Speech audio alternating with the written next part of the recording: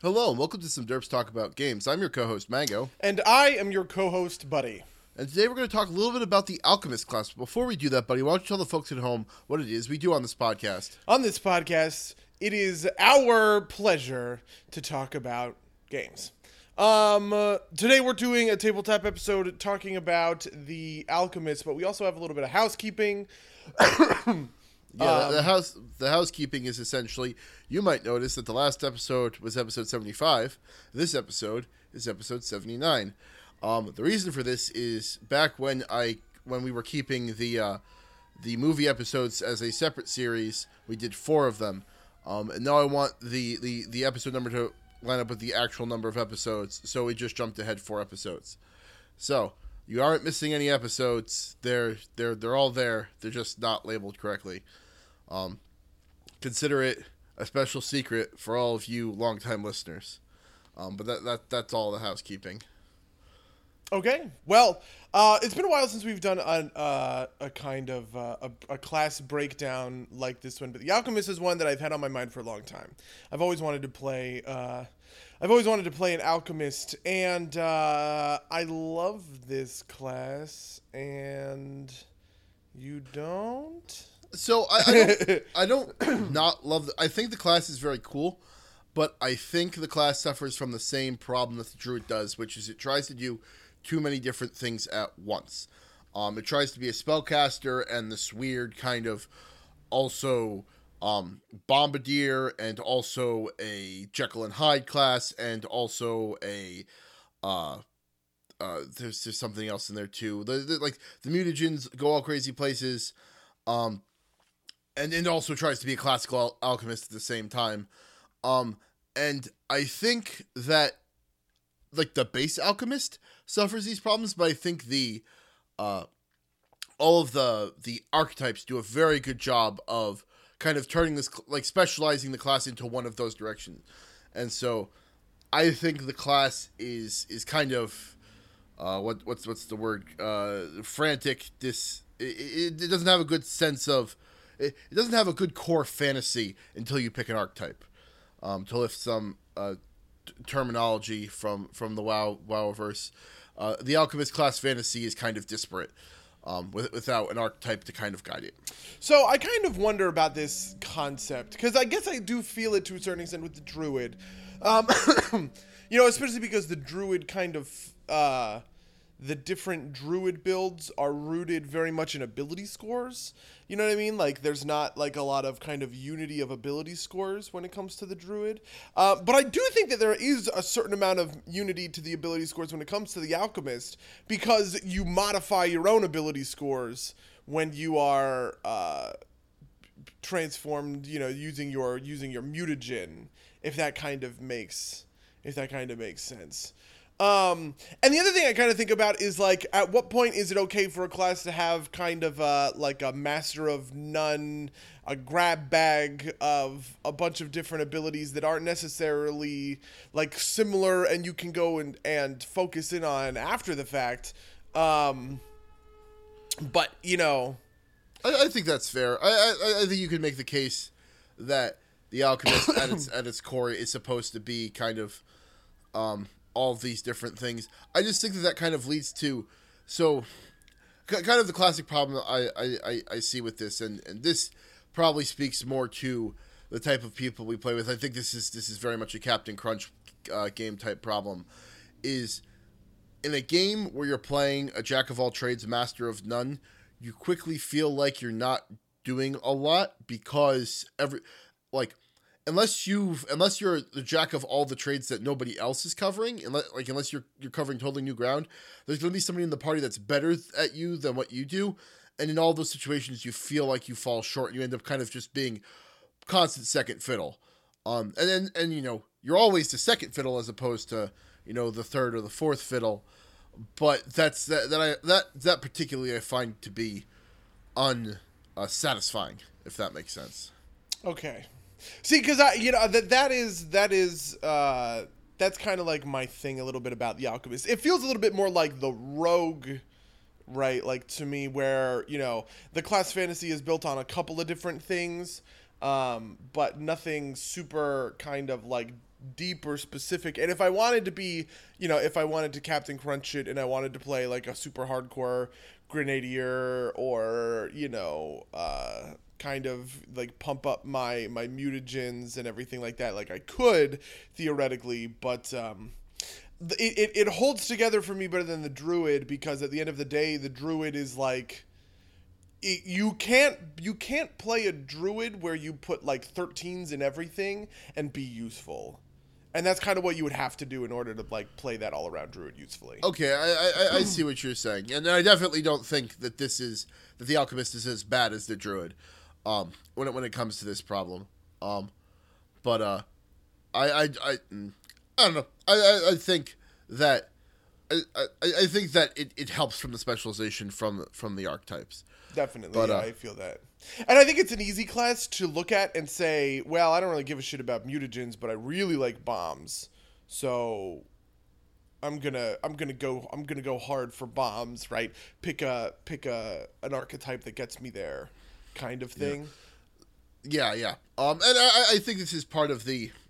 I think that if if you're picking the base alchemist and you say, I don't care about I only care about bombs, I don't care about mutagens, then you've kind of got this power budget that's gotten into the mutagen that that you kind of never use. And maybe I haven't played an alchemy. I think I played one in a one-off once, but I haven't played anyone long term, so I haven't done all of the math. And maybe like using discoveries to get the cognatogens like solves this problem, because you just have a boost to your bombs when you need it.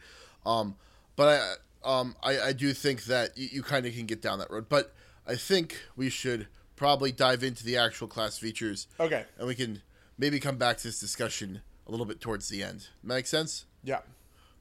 All right. So let's, as we usually do with this, just go down the line. Weapon and armor proficiency. Alchemists are proficient with all simple weapons and bombs. They're proficient with light armor, but not with shields. Seems about right to me. Oh, I actually forgot all the top stuff, but let's just do this since I've already said it. Does that seems about right to me? Yeah, I have no issue with any of that. With bombs as a proficiency, do you think that implies that like another class could take proficiency in bombs? Oh shit! I never thought about that. I mean, how would it really work though? It would have to be through some sort of weird kind of sideways thing, like maybe like some an archetype, or like I could see building like a homebrew or a third party class around it, or Paizo building an archetype around it. I don't think that they are. It's just something I noticed. I think it's them covering their bases, so that if somebody nobody does that thing with like the unarmed strike monk thing or whatever, where it's like, oh well, they're not actually proficient in their own bombs. Oh yeah, you know what I mean? Yeah. I think that's what that is preventing more than anything else. Learning lessons from 3.5. Yeah. That makes sense. And then, like, the light armor, not with shields, this all makes sense with me, because I think at their core, they're really more of kind of, like a half martial class, which, if we go back to, the top of the page, got a D8 hit die, got a 3/4 BAB. Everything seems kind of in line with being, like, a 3/4 BAB class. I was very surprised. It is very surprising to me that they have a good reflex save and not a good will save. I would have thought that this would have been fort +2, will +2, kind of fort for like poison kind of stuff, and will for them being kind of like a brainy class sort of thing. Reflex is kind of interesting. Though I also kind of get that too, because you're like handling bombs and shit. I don't know. Yeah, I think this is kind of along the lines of like the class. The class kind of has its fingers in a lot of different pies. But yeah, I see your point. I could see them being like a 3 good save class, if I don't know what the trade-offs are supposed to be for that, but I could see that. And the skill ranks 4+ int modifier seems about right. Not much else to say about that really. Class skills are appraise, craft, disable device, fly, heal, knowledge, arcana, nature. Or knowledge is arcana in nature, perception, profession, sleight of hand, spellcraft, survival, and use magic device. That seems about anything that seems like it's missing from that list on that list to you. That seems good to me. I like that. I like that it has disabled device. I feel like that's a skill that gets can get it's important, and it's a very like good skill to have, but really usually only like rogues kind of get it. And so I think it's neat that they have access to it. I also like that they don't have a lot of the kind of like physical skills, you know what I mean? There's no climb, there's no swim, there's no acrobatics, anything like that. I think all of that stuff would be kind of out of place here. Yeah, it's a little weird to me that they get fly and not ride, but I guess that's Well, they can drink extracts of fly, right? well, that's a good point. That makes sense. But yeah, I know there's at least one ride, one kind of ride or mount based. What's it called? Wow, of course there is. Archetype. It's got they got like a construct mount. I don't remember what it's called, but you know, yeah, like you said, of course there is. There's I think there's a mount based version of nearly every class. Except for maybe the hardcore casters, but I digress. Did you have anything else you wanted to say about like the kind of the base numbers? Not really. 4+ int is actually a lot of skill points. This is an int-based class primarily. I think they need that. You know, they need these skill points, right? Obviously, craft comes into it, though we can get into that, I guess, a little bit when we get into the class features. The first of which is alchemy, right? Alchemy is a very weird and interesting class feature, and I have no clue how to think about it. It feels like it's powerful, and it takes a good amount of power from like the power budget, almost, right? Like you can make Tanglefoot bags, you can make, you know, you can just make all these different alchemical, you know, like alchemical items. But at the same time, I kind of wonder how useful that kind of stuff is in any given campaign, and how much of the power budget really comes into this like craft alchemy stuff. If you go hard for craft alchemy, like it can really be rewarding. Yeah, which is kind of nuts. Although I feel like I feel like the craft alchemy stuff, like most kind of these item-based things, kind of drops off after like fairly quickly. I feel like it stops being super useful at like level 5-ish, maybe, if that makes sense. Well, okay, yeah, but what I would say about that is that I think the ability to create like there are certain alchemical items that are just really fucking good. Like Tanglefoot bag, it like ensnares you. Well, I want to like read this real quick because I could be wrong. It's one of those things where I think the saves stay low enough that they kind of fall off for. If I remember correctly, this thing doesn't even have a save. Oh. Okay, the save is what is it? Okay, this is what happens. An entangled creature takes a -2 penalty on attack rolls and a -4 penalty to dexterity. And then they have to save or be glued to the floor and unable to move, right? But those penalties apply before the save happens, which I think is actually, like, pretty good. Yeah, that's fair. The other thing you can do is there are a couple of items that allow you to, like, join together different alchemical items. The only reason I know this is because Mark played an Inquisitor where he did this thing, and so he made Tangle Fire bags, which were Tanglefoot bags plus Alchemist Fire, so they do a whole bunch of damage and then they root you inside of the fire. So that kind of stuff, right? Like if you go deep into alchemy, you can get pretty powerful stuff. Yeah, no, it makes sense. But I think Oh, by the way, the other half of this is even on a successful save, it can only move at half speed. Okay. So it's just like it's a powerful CC measure that that the saves, you know, don't entirely negate. Yeah, it makes sense. I think that the bigger part of this though, other than the craft alchemy, are the extracts, which are the other kind of half of this class feature, which are essentially 6 levels of spell casting. And and give it. So I'm playing on Beauregard.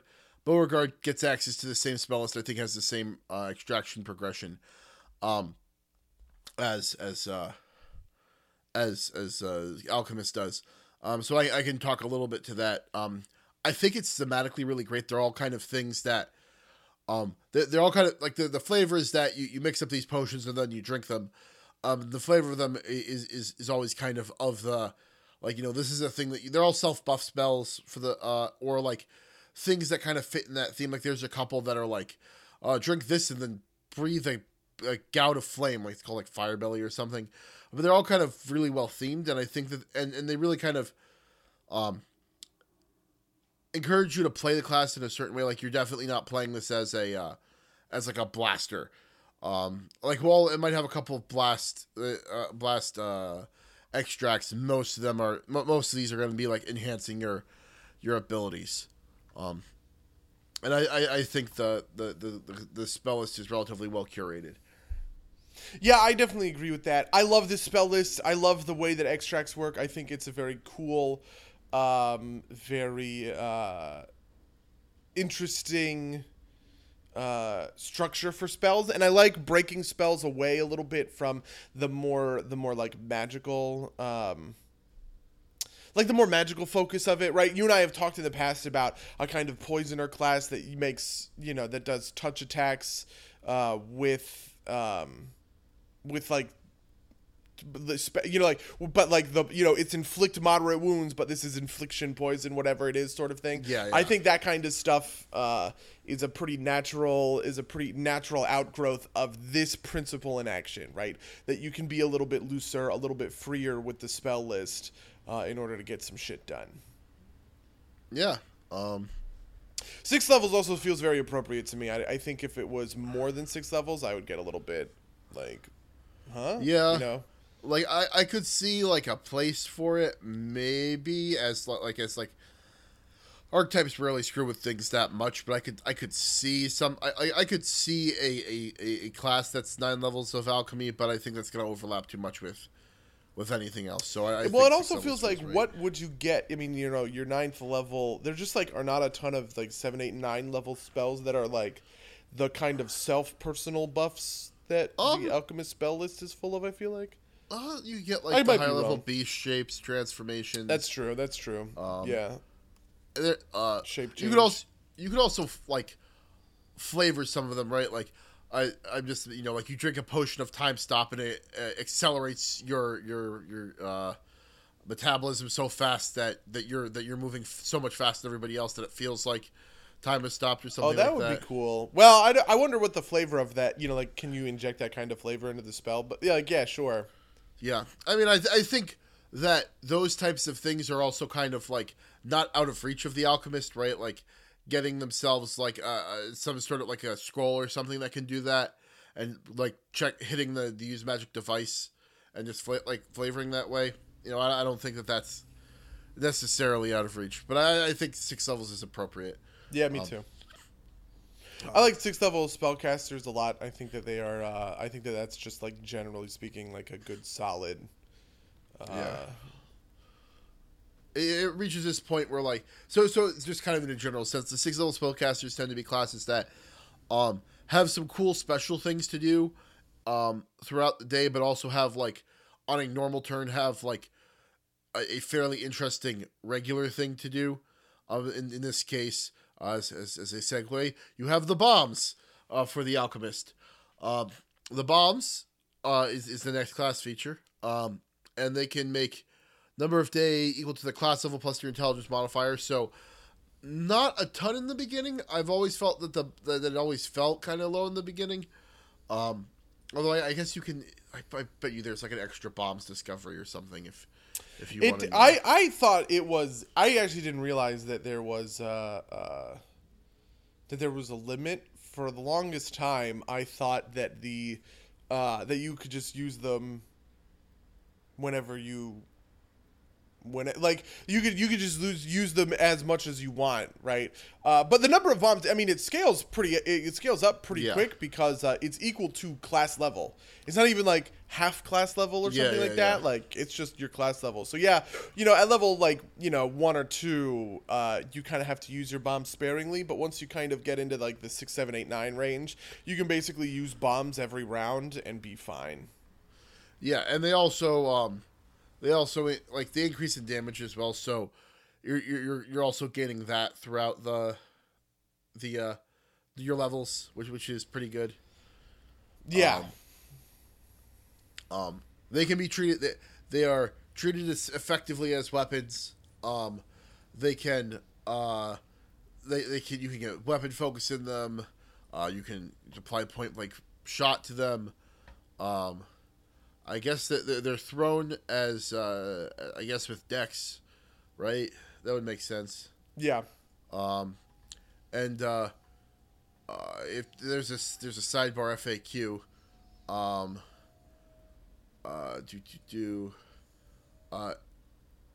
you can use like rapid shot, 2-weapon fighting, and stuff with them as well. I guess if you wanted to double chuck potions, or double chuck bombs rather, which is pretty cool. Yeah, that to me that seems that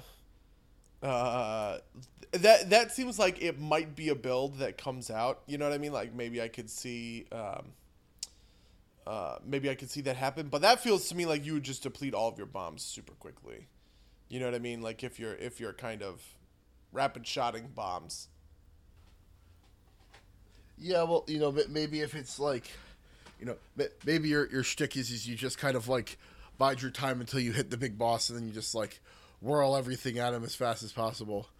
I could see somebody playing something like that. Wait, actually, can you do that? Because it says throwing a bomb requires a standard action, but it's just one.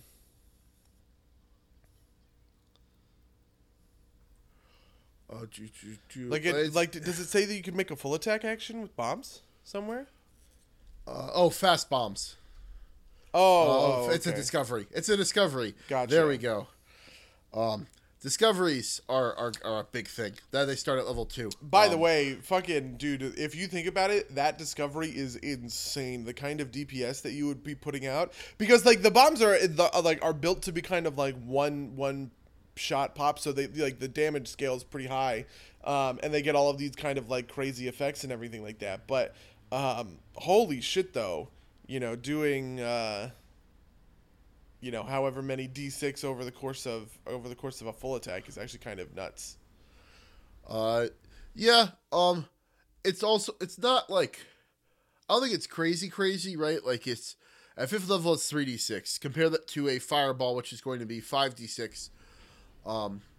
Plus intelligence. Well, I guess it is pretty high, but I don't think it's crazy. I don't think it's crazy either, right? I definitely, the other thing is that there's not a lot of flat mods for it. You know what I mean? It's mostly just D6 rolls. So by the time you get to level 12 or whatever, and it's it's 6d6. Yeah, that's a higher base, dice than your fighter, but your fighter's power attacking for plus, a bazillion. Yeah. Although I guess you could theoretically, could you deadly aim a bomb? I guess you must be able to. Yeah. I mean, if you can use it for shit like point blank shot and weapon focus.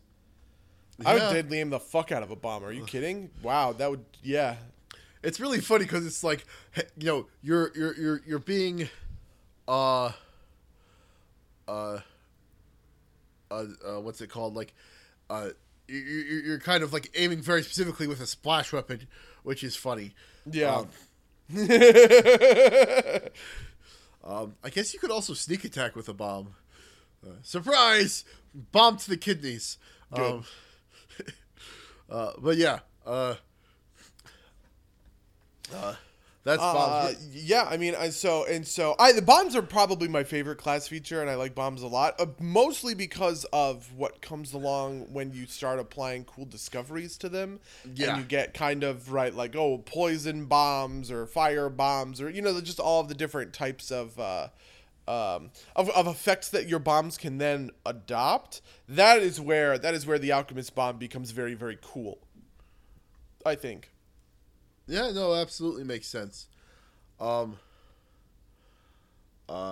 think though we're going kind of slow. We should probably pick up on Fair getting enough. through these Okay, features. brew potion, brew potion. straightforward. Mutagen. This is the other big thing. This is the thing, kind of. So you can brew essentially a buff drink that increases one of your physical scores at the cost of one of your mental scores. The discovery is to do mental scores at the cost of physical scores. And I think this is the other kind of main build line for alchemists, is kind of being like frontline bruisers that use mutagens to buff up a lot. Yeah. There's even kind of there's a prestige class kind of built around it called the Master Chemist. Maybe we can go into that a little bit later, which is like your pure Jekyll and Hyde level character. What else is there? Is there to say about this? It's kind of very simple, but it lets you kind of like switch it up, right? Like like I said, I think that this kind of lends itself to the to the disparate feeling of the class, but like, you go from lobbing bombs to you crank one of these down, and then you go and you beat people up. See, Mike actually, so I do agree that you know at a certain point you could so the way that works, right, is that if it increases strength, it penalizes your intelligence, which obviously decreases your bombs a little bit. The penalty isn't huge though, because you're getting a +4 alchemical bonus to one score and then a -2 to another one. So you're just losing 1 damage on your bombs. Yeah. So when you pump your strength up, right, you're getting more bang for your buck, essentially. Right. But the other thing that you can do is you can increase your dex, and then you can increase your constitution, which don't harm your intelligence. They harm wisdom and they harm charisma, kind of respectively. And this is kind of where I feel like the mutagens and the bombs are a little more synergistic than people like see, I guess. Like the idea that you make yourself a little bit tankier, right? Somebody's getting in on your shit, and so you want to up your dex, you want to up your con, so that you're able to dodge their shit. You also get a +2 natural armor bonus just in general, right? So that you are more defensively able to handle somebody in melee, but you can still be 5 foot stepping out to make bomb attacks, sort of thing. I think that to me works pretty well. And the fact that like mutagens are that kind of defensively minded to an extent, The only thing I think that kind of bites into that is because they take an hour to prepare. They're kind of like you need to kind of you kind of have to be planning, like essentially you have to have picked a path so that you're always ready with the kind of one you need. But I think it still works, right? Like I think there's a discovery to make them faster. Oh shit, you're right. Okay, I thought it was when you consumed it that you chose, but yeah, it's when you brew the mutagen, you select the ability score. Yeah. It also sucks that it's a standard action to drink, by the way. Yeah, but I think that's kind of like a standard like buff spell. Yeah. Right. Like that's essentially what it is. It doesn't feel that. It's like like a bear's endurance or whatever, or bull strength.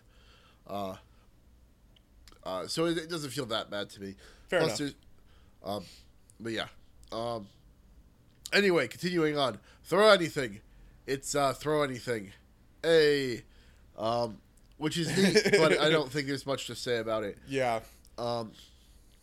Discovery. There's a whole shitload of discoveries. They act like there's a lot of classes like this that have like kind of a list of things that you can improve, and these kind of serve to specialize the alchemist. Kind of looking at the list relatively quickly, you can, if you wanted to call it some, there's a bunch of ones that change bombs. There's ones that, kind of,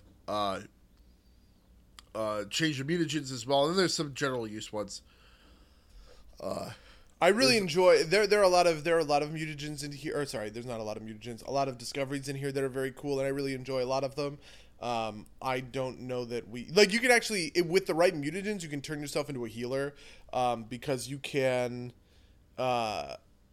like there's healing bomb. You create a bomb. You can choose to have it heal damage instead of dealing it. Right. That you can healing touch, stuff like that. So you can get pretty cool, pretty specific with what you need by taking the right set of discoveries. There's a whole line of plague bombs that are my absolute favorite. I've always wanted to play a kind of disease plague bomb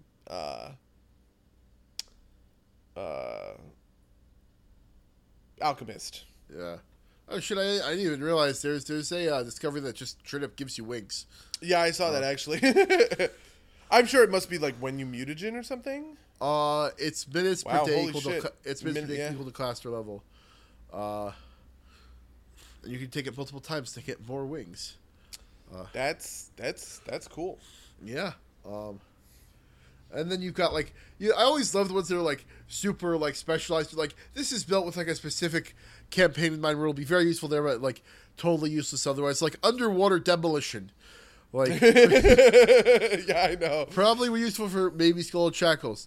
Probably not useful for like I don't know, like Rise of the Rune Lords. Yeah. I mean, there's also Tentacle, which is something that pops up all the time in very min-maxy builds. Because yeah. it's pretty easy to get, but gaining an extra limb is actually, like, really fucking useful. So people will dip 2 into Alchemist to gain tentacles to do like, funky things. Yeah. One that I want to point out just because I think it's rad is Infusion, which lets you pass your extracts around, which is particularly cool in my mind because it lets you kind of it lets you give other players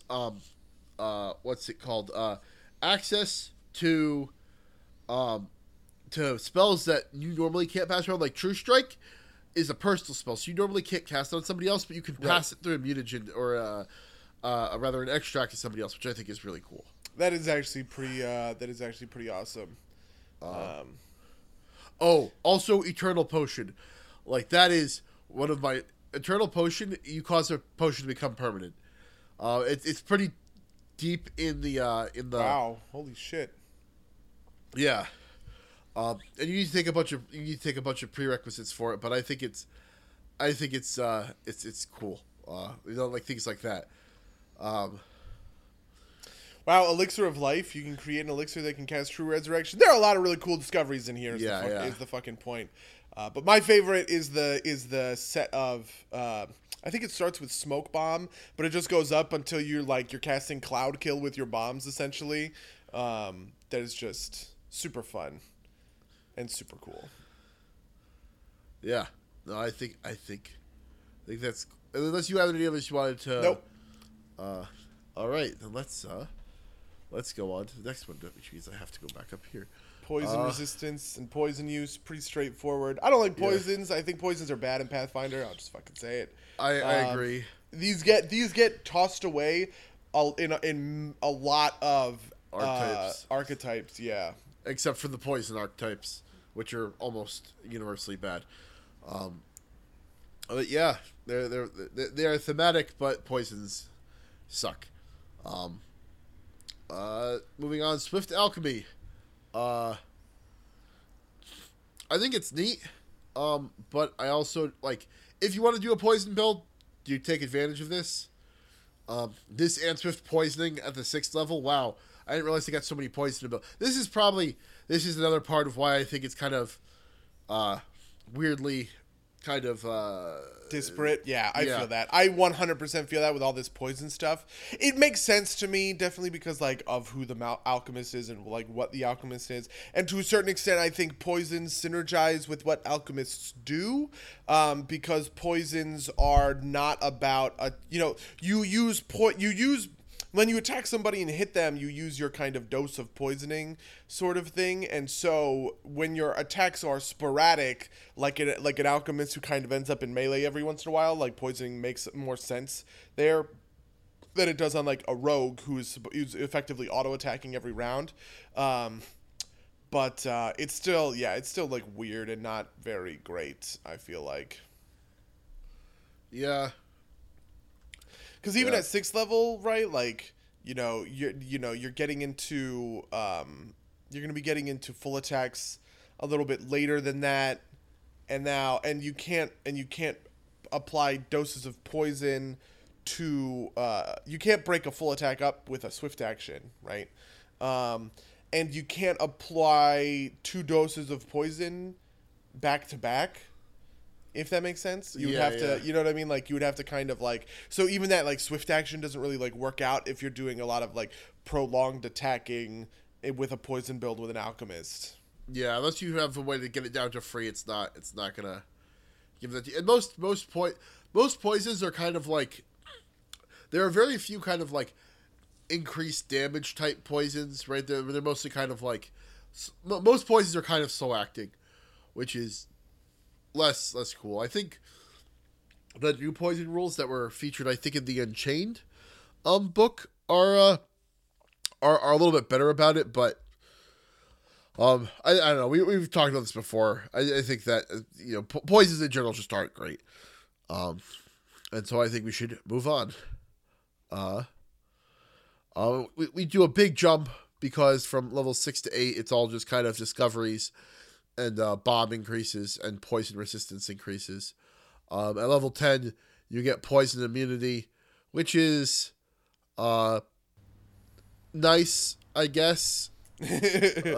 Yeah, I mean, I wouldn't turn that down, but Yeah, it's also one of those things that, like, I don't know. It's one of those things that you don't. It's one of those things that's like, it's kind of like Woodland Stride, right? It's nice when you have it, but you almost never consciously choose it unless you're like going for, like, unless you're doing it for thematic reasons. But yeah. yeah. And so the next thing on the list is persistent mutagen. Mutagens last for an hour per level. Makes it just so kind of like, when you get it, your mutagens last for 14 hours, which means you can effectively take it at the start of the day and use it all day. Yeah. If you want to, which I think is cool. But it's kind of, I think, appropriate at that point. Instant alchemy at level 18. Which I think is neat. But it's a little bit too late, I think, for it to be like super useful. Like I like at 18th level, I can't think of a situation where I'd be creating an alchemical item for anything that I need like right now. And the poison as the immediate action. Oh boy, that's great. You can poison on attacks of opportunity, I guess. A poison that will most that is a little bit weird because you can't take an immediate action during your turn. Yeah. So it's your swift. Yeah, and it uses your swift up next turn, so you can't even use it to do what I was saying before, which is poison your weapon in between full attacks. Yeah. But yeah, it's there, I guess. And then the capstone, which, as we've said before, no one ever gets, but they're fun to think about. You get 2 normal discoveries, and then you get a grand discovery. Yay! Yeah, the grand discoveries are actually kind of neat. You can get a poison touch attack. True mutagen is one of them. Stop aging. You gain fast healing 5. Awakened or 2 points of intelligence. Just gives you 2 points of intelligence. Yeah, that one's a little weird. There's one in here that says change alignment greater, which is weird. There's a change alignment. Oh my god, it's an infusion? Yeah. You can force someone to change alignment? What? Yeah, that sounds like a great way to kind of like get your GM really mad at you. It's like, and then the evil ruler, he's not evil. I stabbed him, and now he's a good guy. That is amazing. This is the greatest fucking thing I've ever seen in my life. Holy shit. I'm surprised you don't hate it. Like, I feel like if anybody in your game, like, what would you do if, like, one of us was an alchemist and tried to stab Barzillai Thrune with a permanent change alignment. I don't know. See, the thing is it comes at level 20. That's so fair. like if the game ended with like Alaric like dosing Barzillai Thrune and him having this huge epiphany to realize how awful and evil he's been this entire time, that's actually really compelling to me. I think that's cool. Or imagine Beauregard shooting one of his hollow crossbow Yeah, bolts, oh my god. like as the battle's raging. And it hits him in the neck. He's like, wait, no, everybody stop. Yeah, that is very cool. I think this is a very cool. There's a very cool True Mutagen. So I think it'd be very cool. Or, I'm sorry, True Discovery. I think it'd be very cool once. I think later than that, you get into kind of like, like when you be. Okay, yeah, I feel that. But again, it's also level 20. How many things are you fighting at level 20 anyway? I feel like this might be a thing where if you were playing like some sort of epic level game with level 20 characters, you might not want it. But I think it's kind of like a campaign ending thing. It can work. Does that sound fair? Yeah, I definitely think it's a campaign ending thing. 100%. And that's why it is. That's why it is so kind of cool and weird. It is not. It's not in like the base source book. It only comes in later. You'd also craft the Philosopher's Stone, which I'm a fan of. I think that's pretty great and odd message when it comes to class fantasy. Yeah. Yeah. Makes sense to me. I think these are all pretty decent. I think actually, like, as far as the capstones exist, this one's a little bit more flavorful and a little bit less kind of like broken weirdness that most of them are. They're definitely. Do all the damage forever. More. All of your crits automatically confirm and do double, triple, double damage. Yeah, yeah. But that's all of the class features. I'm sitting down at the bottom of this page. There's a spontaneous alchemy rule thing, which I've literally never read this. I think it's also open to any character, so I'm not super sure why it's just here. But I think it actually looks kind of cool now that I'm digging in a little bit. Yeah. I like the idea that you have these different processes. Yeah. This is from one of the one of the Splat books. I remember reading about this. What's the Splat book? Alchemy Manual.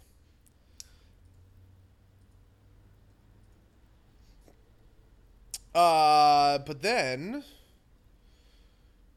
I guess do you want to hit archetypes? Yeah. The first thing I do want to hit is the prestige class, which is Master Chemist. Well, not technically required to be an alchemist to get into it. The requirements are ability to create third level extracts, mutagen class feature with feral or infused mutagen discovery, and then everything like gives you alchemist levels and extra bombs. I actually think this is kind of a missed opportunity. It gives them Brahm Thrower, which lets Master Chemist stack. I would have just gotten rid of it. But I do think it's a pretty neat, class. It's basically Dr. Jekyll and Mr. Hyde. I don't know if, excuse me. I don't know if this needed to be a prestige class. I think it probably would have been better as as an archetype of sorts. Right. But I think it's a very cool kind of fantasy. That's all I kind of wanted to say about that. Just because very rarely do you have a prestige class that is so directly an extension of a single class. Especially yeah. I feel that.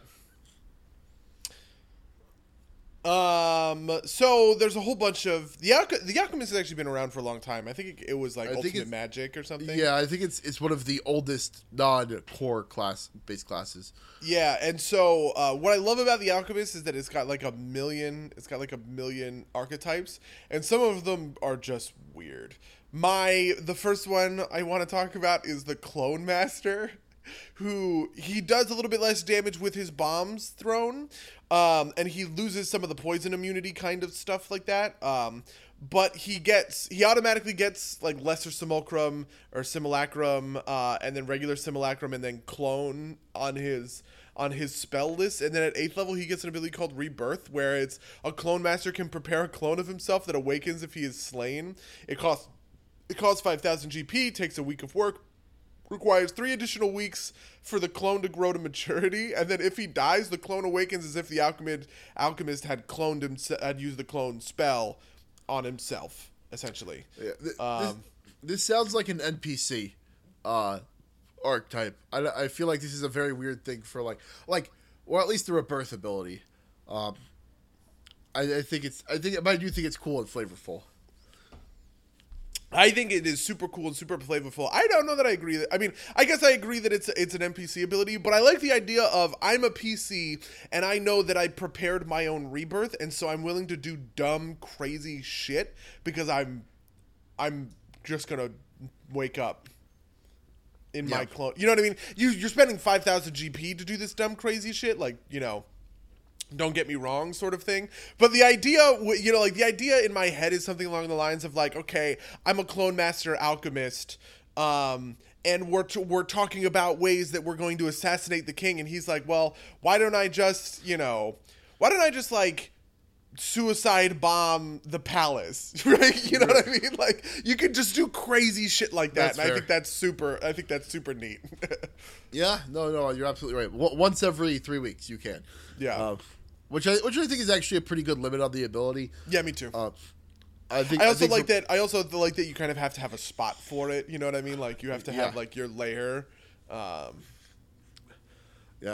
you leave it out in the middle of the woods. Come back and like there's a bite. You come back to like there's a chunk taken out of your arm, or you wake up in the mouth of like a bear. God, what a great way to fucking troll somebody who's like abusing this ability. Yeah, you know right. what I mean? Like, if you're a GM. Oh man. But yeah, there are also some weird ones like Blazing Torchbearer, who really likes torches. This is probably one of the weirdest. It just doesn't like. Where did that? Who came up with this? Did they just need to like fill slots in like a source book? I feel like this is like, I don't know. I feel like somebody had like an idea. Is like, what about a guy who uses a torch as a weapon? And they're like, I could fit that into the alchemist. It's so weird. What is weird to me is the way some of these things are written, right? Like, any torch held by a blazing torchbearer is considered an ever-burning torch. And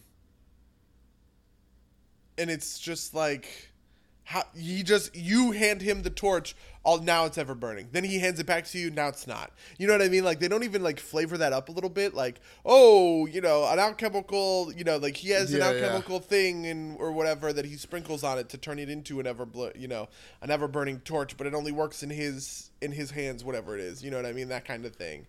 So intense light is kind of the same thing. Like, a blazing torchbearer has mastered lighting and holding a torch to the point that it sheds more light than those carried by his peers. What the fuck? Yeah. How does that work? That doesn't make any sense. Yeah, he's like a gaffer, I guess. Ask Warren how it works. I should, a friend of the cast. So I don't know why, but the first thing I thought about when I saw this was taking the juggler bard archetype as a multi-class and just juggling these like super bright, ever burning torches like forever. It's like a very obnoxious kind of one-off character. It's a very low level thing too. You only go up to level 4, and at level 4 you get explosive torch. And I like this one. This has what I'm kind of talking about. In fact, it was when I read this that it occurred to me how weird the other two are worded. Yeah. That they don't have something like this, right? A blazing torchbearer can drop a special blend of explosive powders onto his torch before using it as a weapon, and then the next melee attack deals an additional 2d6 points of fire damage and sets the target on fire. That's actually really cool. That's actually really awesome. I like that a lot. I just find it a little strange that they didn't put anything like that for intense light and ever burning flame, which just doesn't make like any sense at all. I'm also kind of sad that it's melee attack, because I would love to like use this as like a throne thing. Oh my god, right? That would be awesome. And I don't know why, but I don't know why like Paizo feels like they need to give draw. Like this ability is fun, but isn't that great. But it's got like a backfire chance, right? Like, like if you don't use it soon enough, then it'll explode. Yeah. Like, why? And like technically as written, if like you could throw the torch away and it would still explode and light you on fire, because so you have to be holding the torch for it to explode. So you have to find someone to whack with this torch. I think this is the type of thing you find in splat books, though, which are these kind of like, fun but like maybe not the most thought out archetypes, as opposed to something like the Mind Chemist, which is literally just like, you like cognitogens instead of mutagens, get all of that, and you get like knowledge bonuses to knowledge checks, and potential bonus feats and languages, which is kind of like very simple, very nice. Most of the stuff is optional anyway. It gets rid of some poison use stuff. I think it's kind of like, if you want to be an alchemist, but you don't want to be, but you want to be like a brainiac, you take Mind Chemist. Yeah, it is. It's cool. It's. I don't know what else to say about it. It's cool. I don't have a super great set of like. I don't have like a super great set of like things I would do with an archetype like this in terms of being a PC. So that lends me to think it's an NPC archetype to a certain extent. Like the guy, has kind of like the pulsing brain of like, like the big expanded brain of like aliens, or like, I'm thinking of the Master from Hulk comics, right? That makes some sense to me, but yeah, I don't know.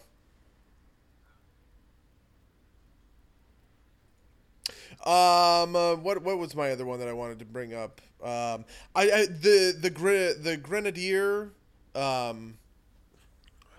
Oh yeah, It's super standard, but they do get a cool ability which is called Directed Blast, where they can throw their bomb and then detonate it away so that it splashes in a 20-foot cone rather than affecting a radius, which I love.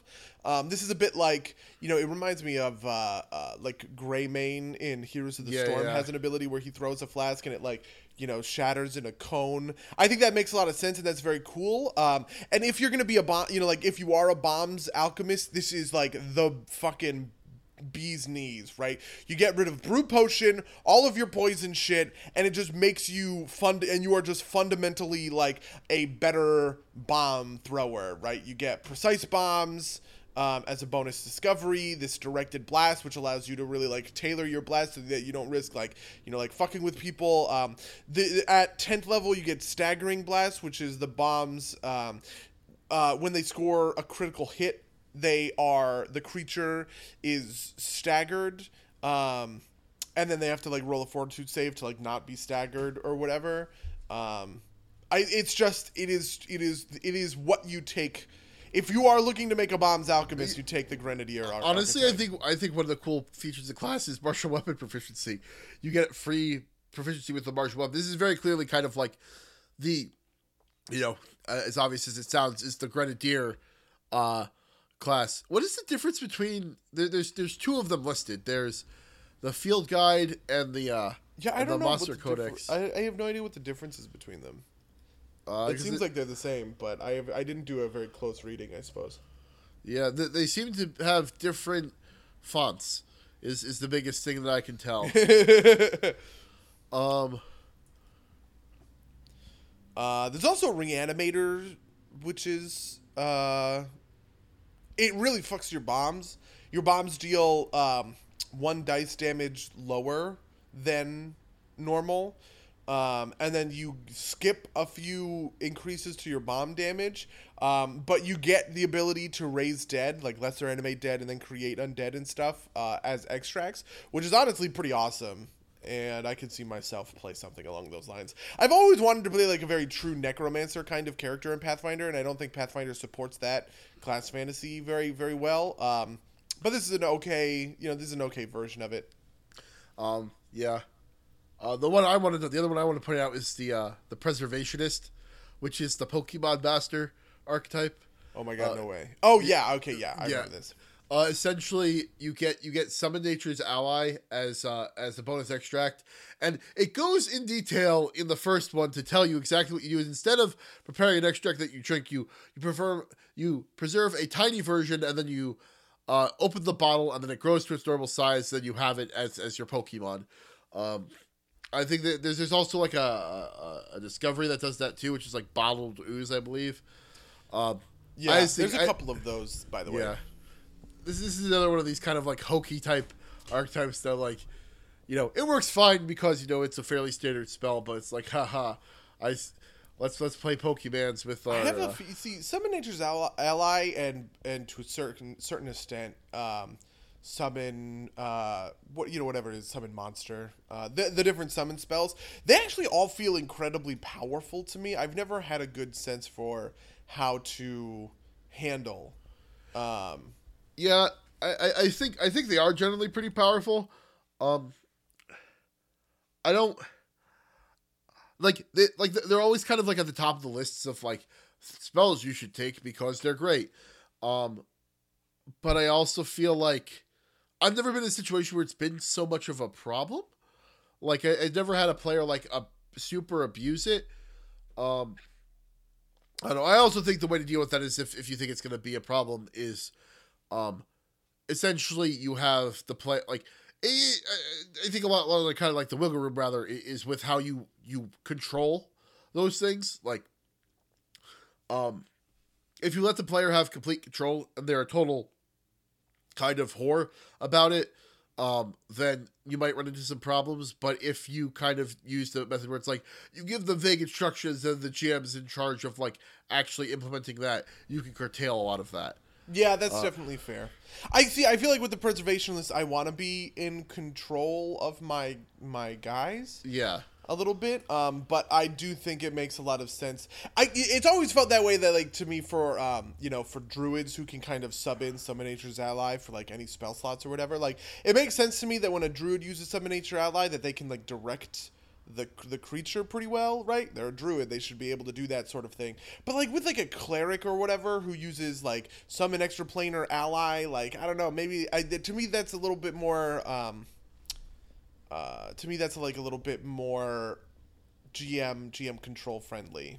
I guess. Yeah, I think I think with most like animals, it's mostly just like he moves over here and he attacks, and that's usually not a problem. I think when you start getting into like either like the crazier animals or like the like the extraplanar allies, it's like, well, I'm going to have him use his spell casting to cast, animate dead on the three. Yeah, That's where you kind of get into the touchy territory, and you get into the crazy, freaking what's the word, optimization territory.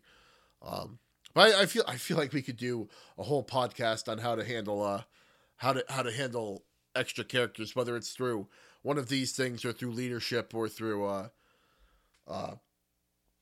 any other way that you get like extra bodies on the field, because like in kind of general sense, like adding more actions to the action, like the hardest mechanic to beat in the game is action economy, which is why a lot of like single bosses, while very iconic, kind of end up falling flat. I feel like council bosses feel a lot better in D&D than single big bosses. Ooh, interesting. How do I feel about council bosses? See, yeah, I agree. I think we've talked about boss design a whole bunch, but I think by raw bosses, single bosses in D&D suck.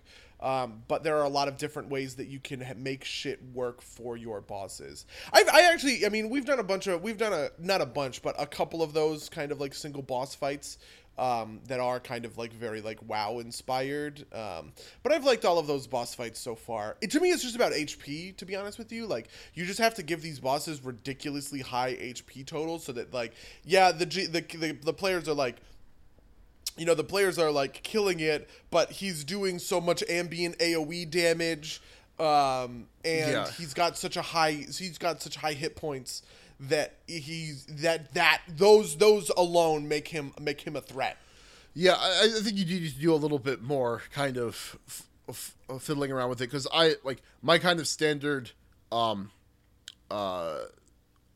thing for making bosses harder when I'm kind of trying to adapt them relatively quickly has been just give them a ton of hit points, and usually that just like it always ends up that the back half of combat is like just kind of waiting to burn through hit points. So I think that I think it's I do a thing. Well, I tend to give them a lot of hit points, and then I give them like either a lot of AoE damage, like the one Shadow Dragon you guys fought, right? Like as he got lower and lower, that pulsing AoE that he was doing was, at first it was just people in melee, then it was people within 30 yards, and then it was just anybody inside of the building was going to be hit with that pulsing AoE kind of thing. And that kind of adds like a clock, right? Now it's a DPS race sort of a thing. I also add like really powerful single target abilities sometimes, where he just like looks at one person and fucks them. This is the Savager Demon kind of approach, where the Savager Demon hits you for like 12d6 as he does that blood draining ability. That's the like this is the kind of thing where it's just like holy shit, right? Like if he gets off 2 casts of that in a row on a single person, they're dead kind of thing. And so that to me is how I guess you can kind of, within the rules, without doing mark level changes to like adding extra actions in the economy sort of thing, make bosses threatening in that way. Yeah. But otherwise, I guess that's our take on the Alchemist. I recommend the Alchemist for a lot of people. I think the Alchemist is an easy class to get into, and I think it's a lot of fun and very cool. It's a class that you walk into and you immediately understand the focus, the fantasy of all of it, and that is a really powerful tool, I guess, right? I think that's a little bit of the reason why people kind of naturally, you'll see a lot of new players naturally gravitate to something like the Barbarian over something like the Fighter, right? Because the Fighter is a little more blasé, and doesn't carry with it the same strong like connotation that the Barbarian does. Yeah. Also kind of it requires like in general it also requires like the Alchemist levels of things you have to choose from, while varied, are like less than like he's got relatively restricted what's the word spell list. He's got a relatively restricted level, like the discoveries list isn't super huge. They're all like it's all there, and that you've got plenty of opportunity to look at all of it, but you don't have to worry about like the Fighter. You get a feat every level. How many feats are there? About 7,000. Like yeah. I don't know. I think it's kind of powerful from that aspect as well. But I think that's about it for the Alchemist, unless you wanted to point out anything else in particular. It also has like 8 different racial archetypes, which I think is pretty cool. I'm not a fan of racial archetypes in kind of like the broader sense, just because I don't think that like any of the archetypes ever need to be restricted to the race, but I'd like them as kind of like a suggestion, right? Like if you were a goblin, you might want to be a firebomber type of deal. Yeah.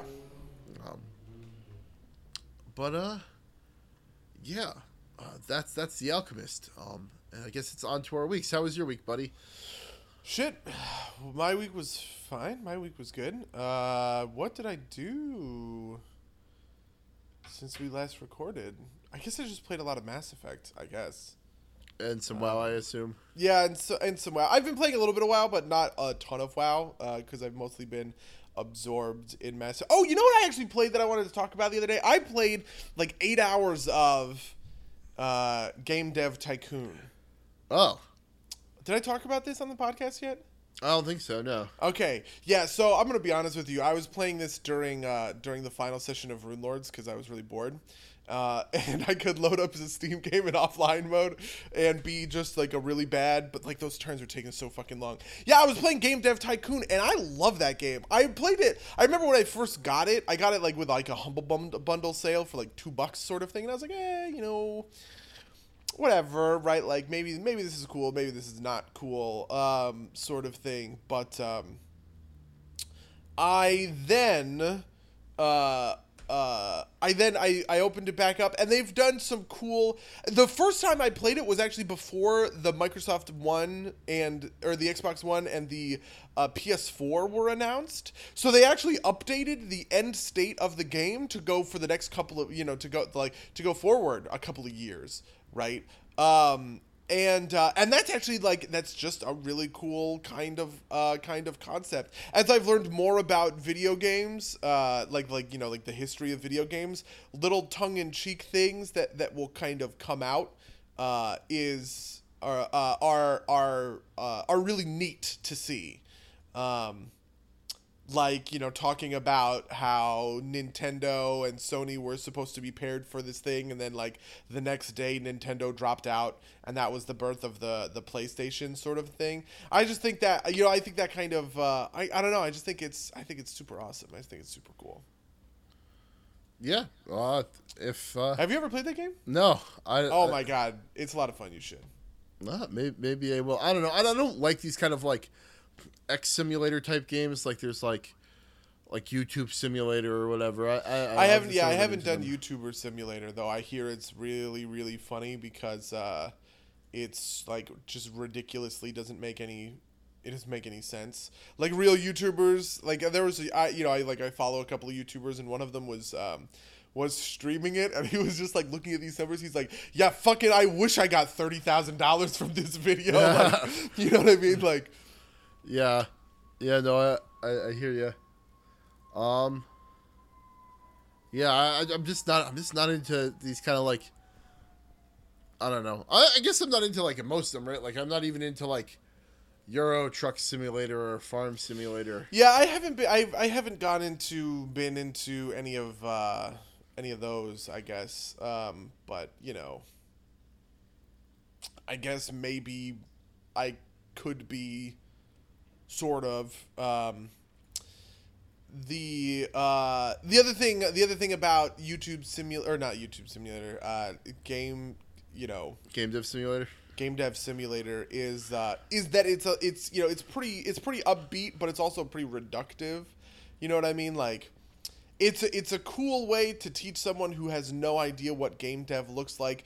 You it's in the ballpark, but it is nowhere near what it actually looks like. You know what I mean? Because so much of it is a simulation and kind of an abstraction.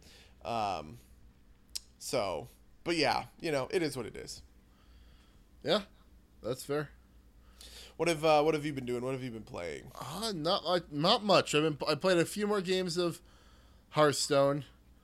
I got the Hunter Quest Legendary. I crafted it on a whim, which is summon a number of 1-cost creatures, and then you get it's like she's like Queen of the Swamp or something.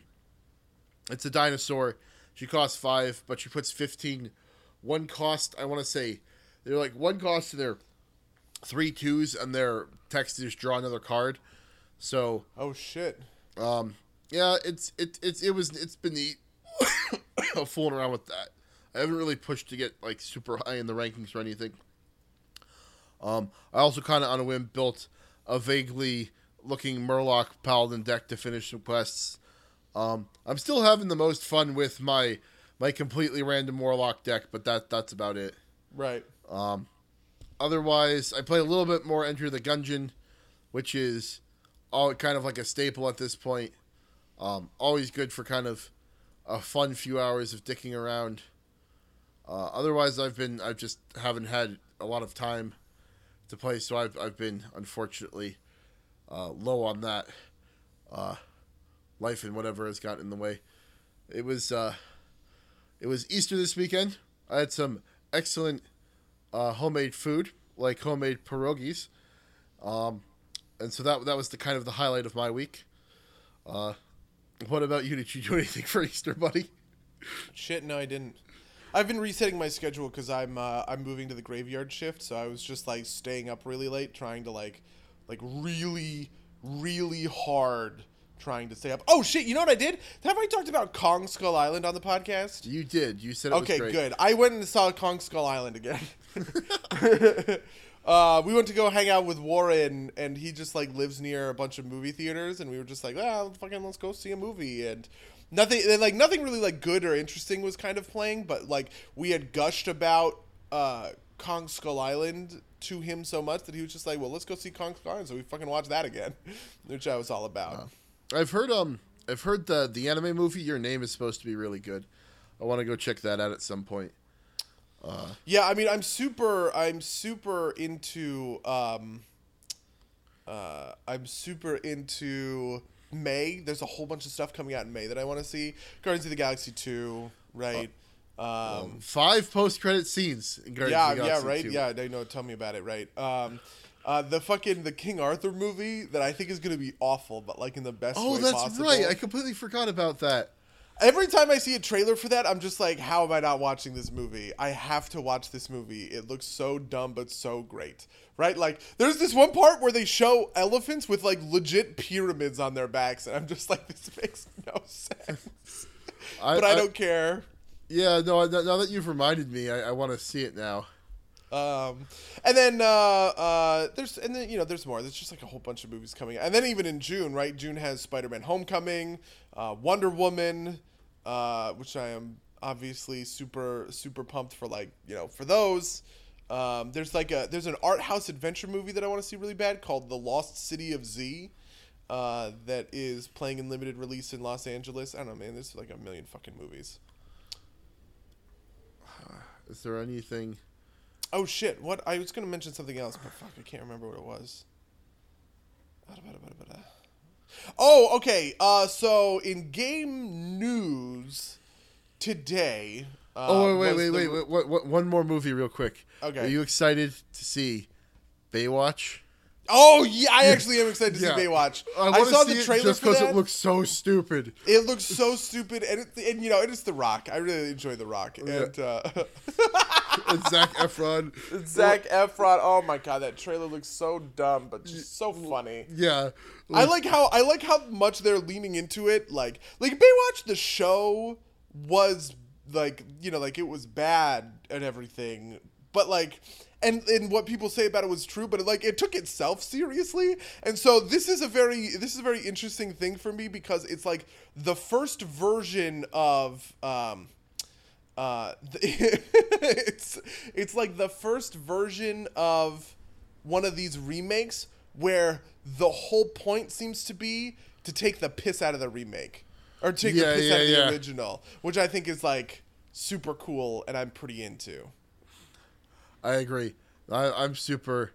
I want to see this movie just because it looks like I want to see it for kind of the same reason that I like the same thing that's making me be like, should I do a lore dive on Fast and the Furious? Like it's that same kind of draw. It's like this might be so bad it's good.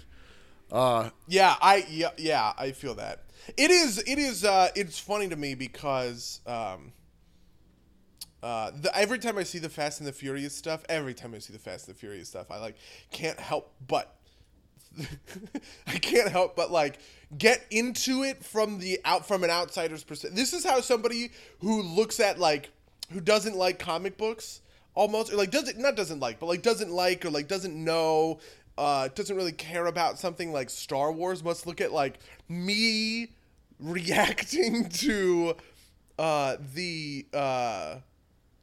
like me reacting to like the Star Wars trailers. Yeah. You know what I mean? Yeah. No, I know exactly what you mean. But Not to interrupt your earlier point, you were going to say about something about gaming news? Oh fuck, what was I going to say? Oh, okay. So, the StarCraft Remastered. Have you been paying attention to the StarCraft Remastered stuff? Nope, not at all. Okay, so Blizzard is remastering StarCraft with a patch. It's the first patch in like 10 years.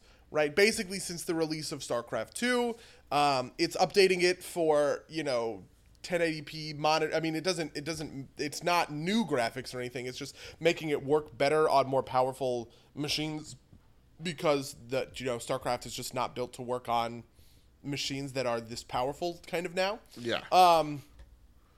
And it is being picked up again, and it is being, by the way, painstakingly restored to kind of like the original intent. Like, they actually talked about this where they said things along the lines of like your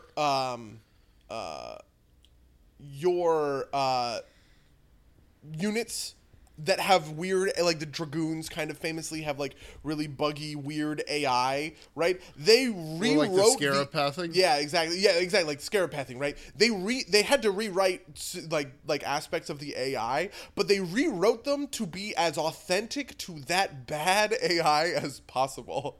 It has caused a wave of news in the esports world because it's kind of an admission on Blizzard that seems to say that StarCraft 2 is kind of dead, that nobody's going to get into it, that nobody's going to play it.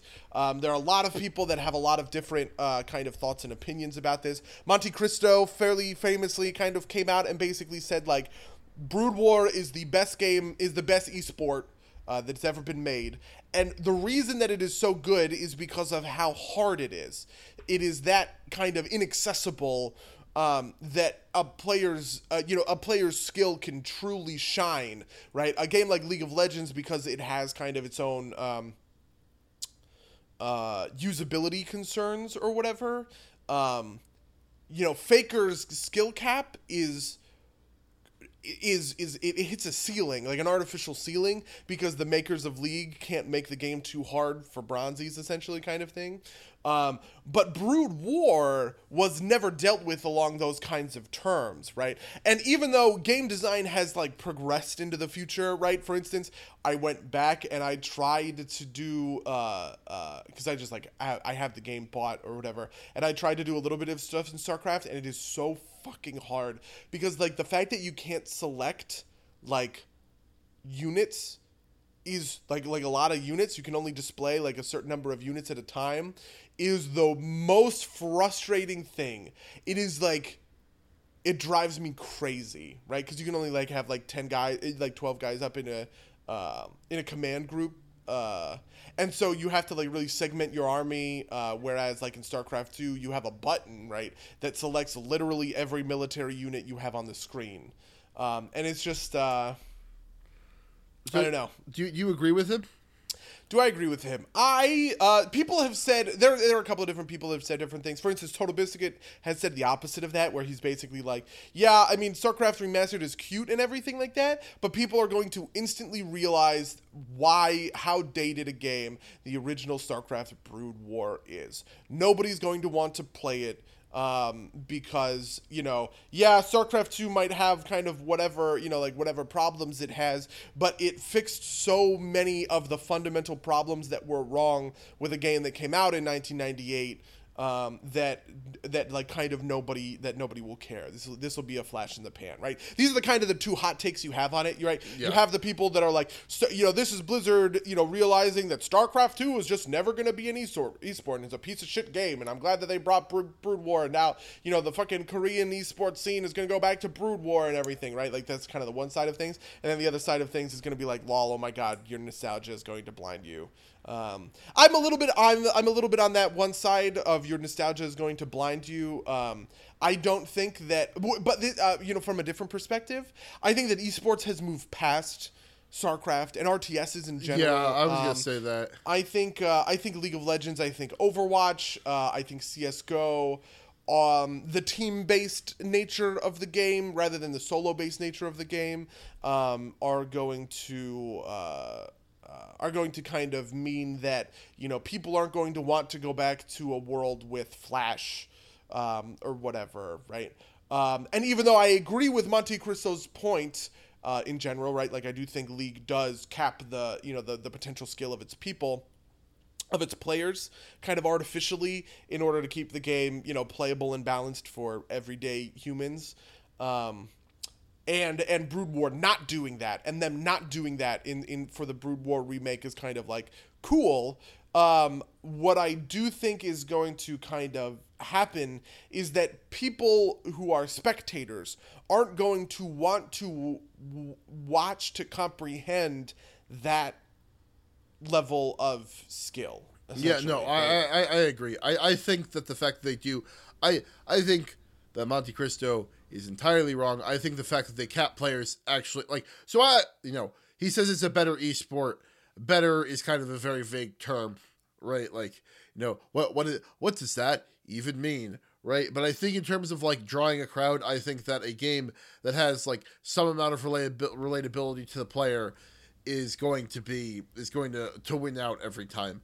I've got my own theories as to why StarCraft 2 kind of failed in the wake of League of Legends, but I think it's kind of neither here nor there. I'm interested. What would you say? Oh, so like, I honestly think so.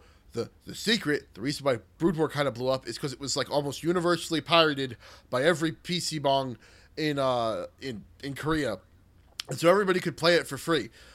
League of Legends, likewise, is a free game. StarCraft 2 cost money, which is why I don't think it achieved nearly as widespread adoption. And I think that's kind of the biggest thorn in the side. I think Overwatch might have a chance of overcoming it just because, I think they have some sort of deal set up for like PC bongs. But like just kind of like the universality of Overwatch, the popularity of it in North America can carry it. I don't think StarCraft was ever that popular in North America, and StarCraft 2 never was either. So kind of like the paying willing player base of North American fans just was never there. So it never kind of held on by NA's pants. So I think in order for a game to succeed this high in Korea, it needs to be some form of free. And in order for it to succeed in the Americas, it needs to have kind of like a following, which StarCraft never really... Like, StarCraft had a following among, like, a couple dedicated people, but it was never had, like, the kind of audience that say, League of Legends did. Mm-hmm. But, yeah. That's Mango's hot take on StarCraft Remastered. Okay, Fight me, Monty. Yeah, I mean, I honestly really don't know how I feel about it. I really don't know how I feel about that. I agree with you about the PC bongs, but I also think that there was some. To be honest with you, I kind of think that like the culture has moved away from like RTSs like that. I agree. Right? Like, it's just not a genre that people are doing. That like people are like super into. I don't know. I mean, I love it. I love the genre, and I love StarCraft 2. Right? I think StarCraft 2 is great. I don't know that I like StarCraft 2 as an esport. I like the story, and I think that I think that stuff that this is the stuff that made Blizzard the powerhouse that it is. Right? They made RTSs with really strong, captivating stories, and were able to kind of go crazy off of the backs of that, but then they transitioned into other stuff as other stuff got popular, and that seems fine to me. I think if there's no StarCraft 3, and I doubt there will be a StarCraft 3, that's not the end of the world. Yeah, I think what's really kind of happening here is it must be super frustrating to be Blizzard. Kind of like birthed esports is kind of like a genre with Brood War. Kind of unintentionally, and they just haven't been able to pump it back up. And as I'm saying this, I'm imagining that with the kind of gift that everybody uses of Woody Harrelson drying his eyes with like money after crying. It's like with all their Warcraft money, but it's Heroes of the Storm was just not competitive enough to draw a scene. StarCraft 2 kind of missed the mark for various reasons. And never really grew into like a real esport. Overwatch is trying to get there, I guess, but I don't know how that's gonna be. Speaking of Monte Cristo, him and Doa have been tapped to come stateside and cast Overwatch, so hopefully that'll start up soon. But I also feel like they're kind of missing the boat, like missing the timing window for professional Overwatch. I would have hoped to have games have already started like in like the. Like in January at the latest. It seems like we're gonna hit the 1 year anniversary of Overwatch very soon. Wait, they haven't? I thought they've been going on this whole time. There have been tournaments, but I don't think the Overwatch League, like the Blizzard Overwatch League, I don't think it started yet. Oh, okay, fair enough. right? Like there have been independent tournaments, but that like there's been independent tournaments for everything forever. Yeah, because Monte Cristo has been casting stuff. Like I know that he's been casting Overwatch. He just doesn't cast League anymore. And I see it on his Twitter all the time. Like, oh, they're casting this thing or that thing or whatever. Well, that was the big story. Him and Doa just got tapped by Blizzard to cast natively for Overwatch in the US. So we'll be looking forward to them. Yeah, I mean, I also think that Blizzard is happy. Like for instance, Hearthstone has a pretty powerful esports scene that people seem to be into. Heroes of the Storm has one, but it is more like people get into the dorm ones. Like it's all about these college leagues. Apparently, I don't know. I know some people that are like really into it, and they talk about it. Here's the dorm is what they call it. And they always mention like, oh, fucking somebody picked this champion in Heroes of the Dorm or whatever. Have you seen any of this stuff with like Heroes of the Storm 2.0? No, I haven't. They're like re-releasing the game, or they're changing up kind of the meta of the game, which means the champion. You know, they're kind of moving a little bit towards the Overwatch loot box kind of system compared to what they have right now, which is kind of the more League of Legends system. If you have champions like leveled, like all of like the champion level ups or whatever to get like master skins and all that stuff is going away apparently. Yeah, I don't know. I think we get a bunch of loot boxes free because like we played the old version of the game. Oh boy. Yeah. Yeah. Neat. I have not really gone back to that game since we played over the winter, like maybe for a game or two. Yeah, I went back and I played when like they had a quick thing that was like, oh, play this game and then fucking get a mount in World of Warcraft, and I was like, hell yeah, I want a fucking mount in World of Warcraft, but yeah. I've mostly been spending my time getting hype about Shadow of War. Which comes out in August, I think. But they're slow trickling information. I think like last Thursday, they released that you'll be able to throw Calibrimbor's hammer as like a secondary ranged weapon. I was like, yes, I'm so ready for this game. I'm so hype. I'm surprised that you are so into it. What, really? I don't know. So I was excited. Like I was like, oh, neat when I heard about it, and then that first gameplay trailer dropped, and I was just blown away. And so, you know, I'm fair enough. I'm on the Aslar train. I don't want to diminish that. I don't want to diminish that for you. Yeah, I mean, you know, I've been playing like I've just been so into Mass Effect Andromeda that it's like hard for me to think about it. I mean, I'm sure I'll get. I've been thinking about replaying Shadow of War, Shadow of Mordor rather.